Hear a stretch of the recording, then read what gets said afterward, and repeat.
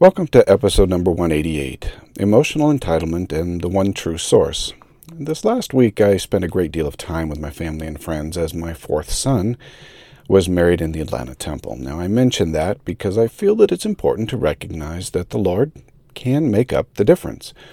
I've suffered with mental illness in various forms and degrees most of my life, and for the last 15 years I've suffered with autoimmune diseases that have restricted my capacity.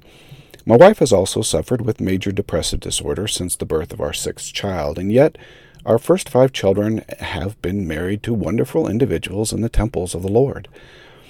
I certainly can't boast that my influence was a major contributing factor. My mortal weaknesses have hindered my ability to regularly be involved in their lives, and yet somehow along the way the Lord has made up that difference, and it hasn't hindered their spiritual development. Now, I say that because it's important to understand that when the Lord gives us weakness, He makes up the difference for our children, family, and friends spiritually.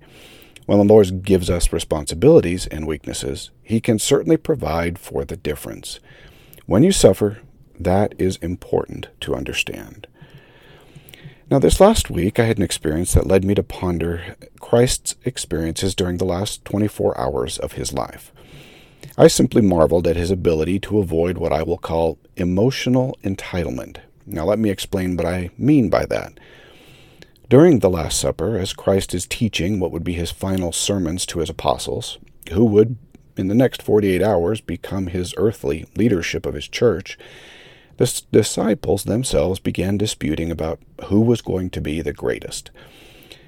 Nothing states how this argument began, but it led to a teaching moment and a good example of what we can call emotional entitlement. Why would the disciples even ask this question? Some might say that it had to do with traditions taught by the Pharisees, and I suppose that could be a part of how it started.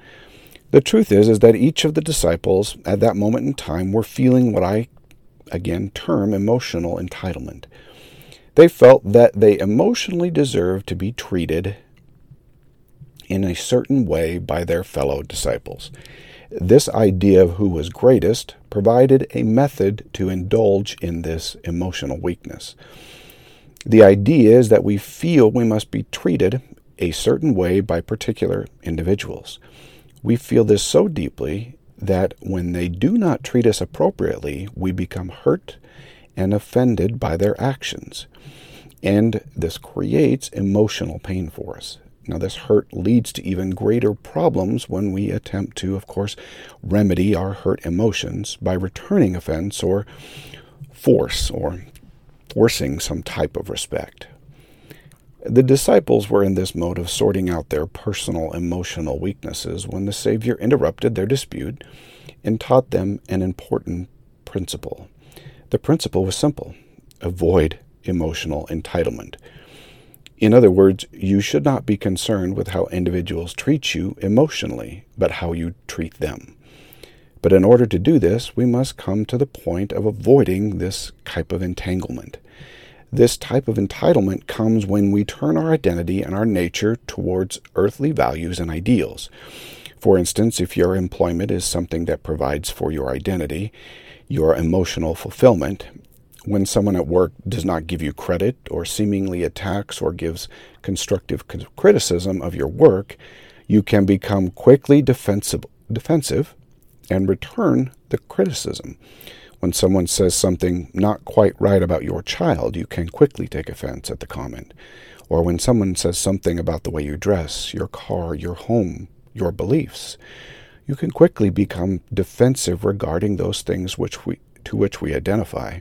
In other words, we have built emotional houses upon earthly sand. When individuals say disparaging things about our emotional house, we are quick to defend our entitlement to that house. However, as we look to the Savior's last 24 hours, we see that He never took offense at every injustice that could have been heaped upon Him. He had an apostle betray Him. His future leader and prophet, Peter, would deny Him. His own people would cause Him to be crucified over Gentiles that wanted to save His life. His trial was illegal from start to finish. The entire episode was a teaching moment against building these emotionally entitled fortresses. He could certainly have said, Don't you know who I am? I am the God that created this earth. I am your true king.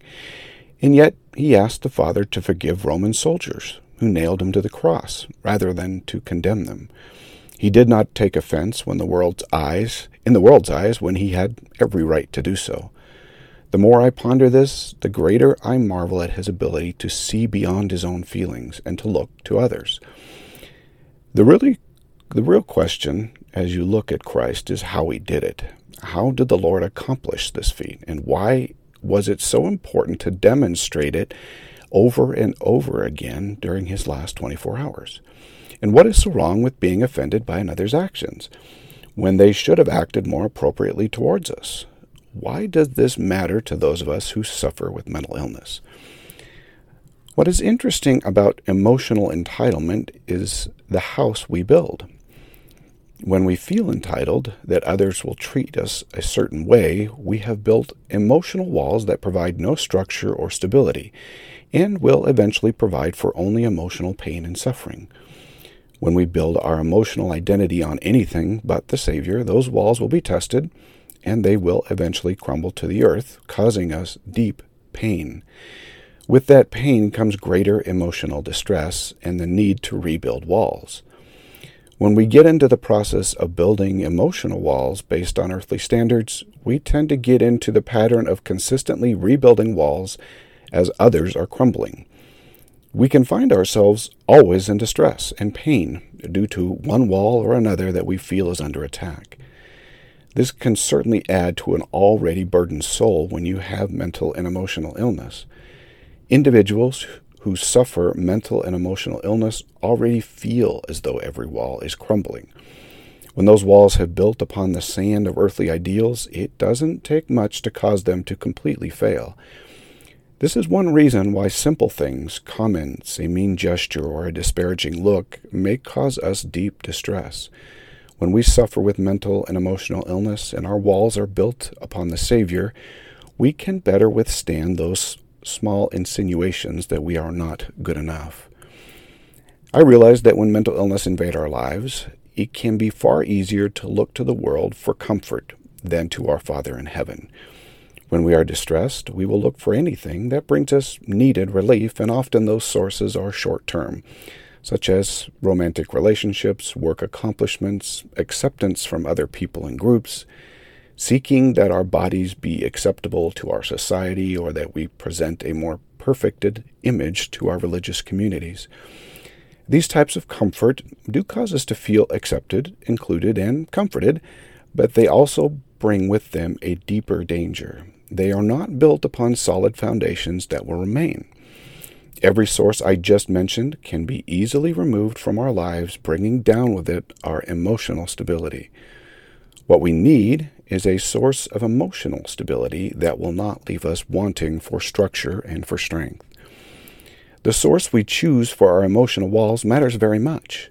For the Savior in his time of need, it was not his disciples, not the angel who came, not those on the other side of the veil. It was his Father.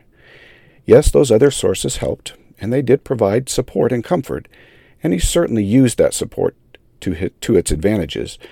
But if they had been removed, it would not have affected him in the sense that he felt that he deserved the angel to strengthen him or his newly called apostle's support. It is not as if he said, without the angel, I couldn't have finished the atonement, or perhaps even I wouldn't have finished the atonement because I deserved the angel. With his Father's support, he could see others' failures towards him without being personally hurt by their actions. This is the key to avoiding the pains and sufferings of emotional entitlement. When we lean upon individuals, worldly ideas, and earthly standards, we will be disappointed. We will hurt and we will suffer. When we lean upon the Savior, he will never let us down. How do we know that we have these entitlements? Is that we are hurt by things that others do and say towards us. I know, that is hard to hear. I struggle daily with these types of emotional standards that I have built. It comes naturally to mortal beings and more naturally to one who suffers with mental and emotional illness. Because we suffer and seek relief, it is very easy to get caught in these entitlements and emotional supports of the world. When our entire emotional world feels as though it is failing, we really don't care what is holding up the walls. Any support will do in the moment. However, that short-term support will eventually cause us greater pain. So how do we accomplish it?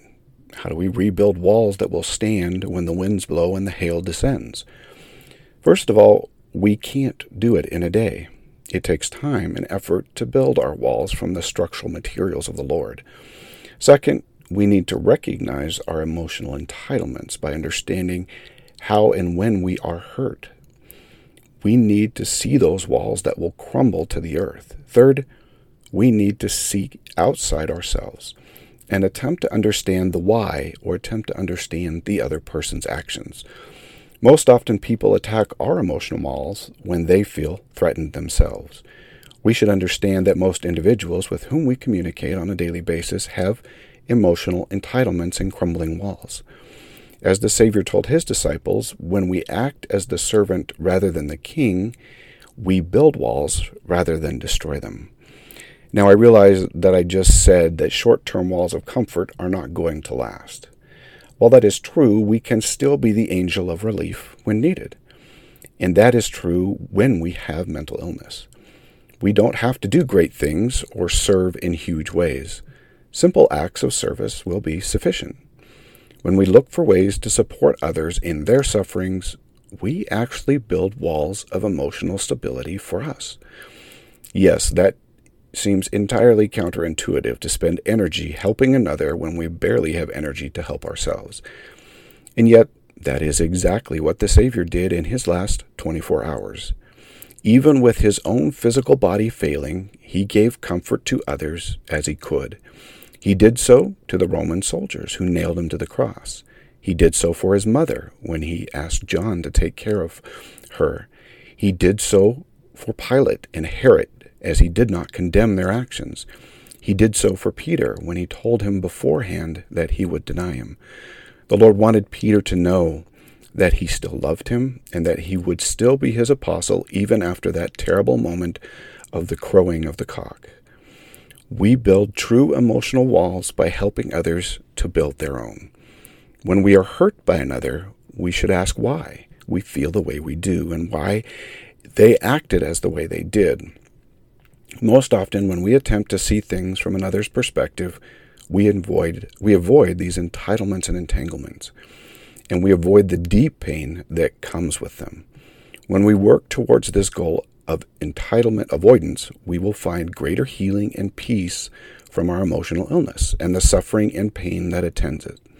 Our lives will be more inclined to healing, and the Lord will make up the difference in our lives.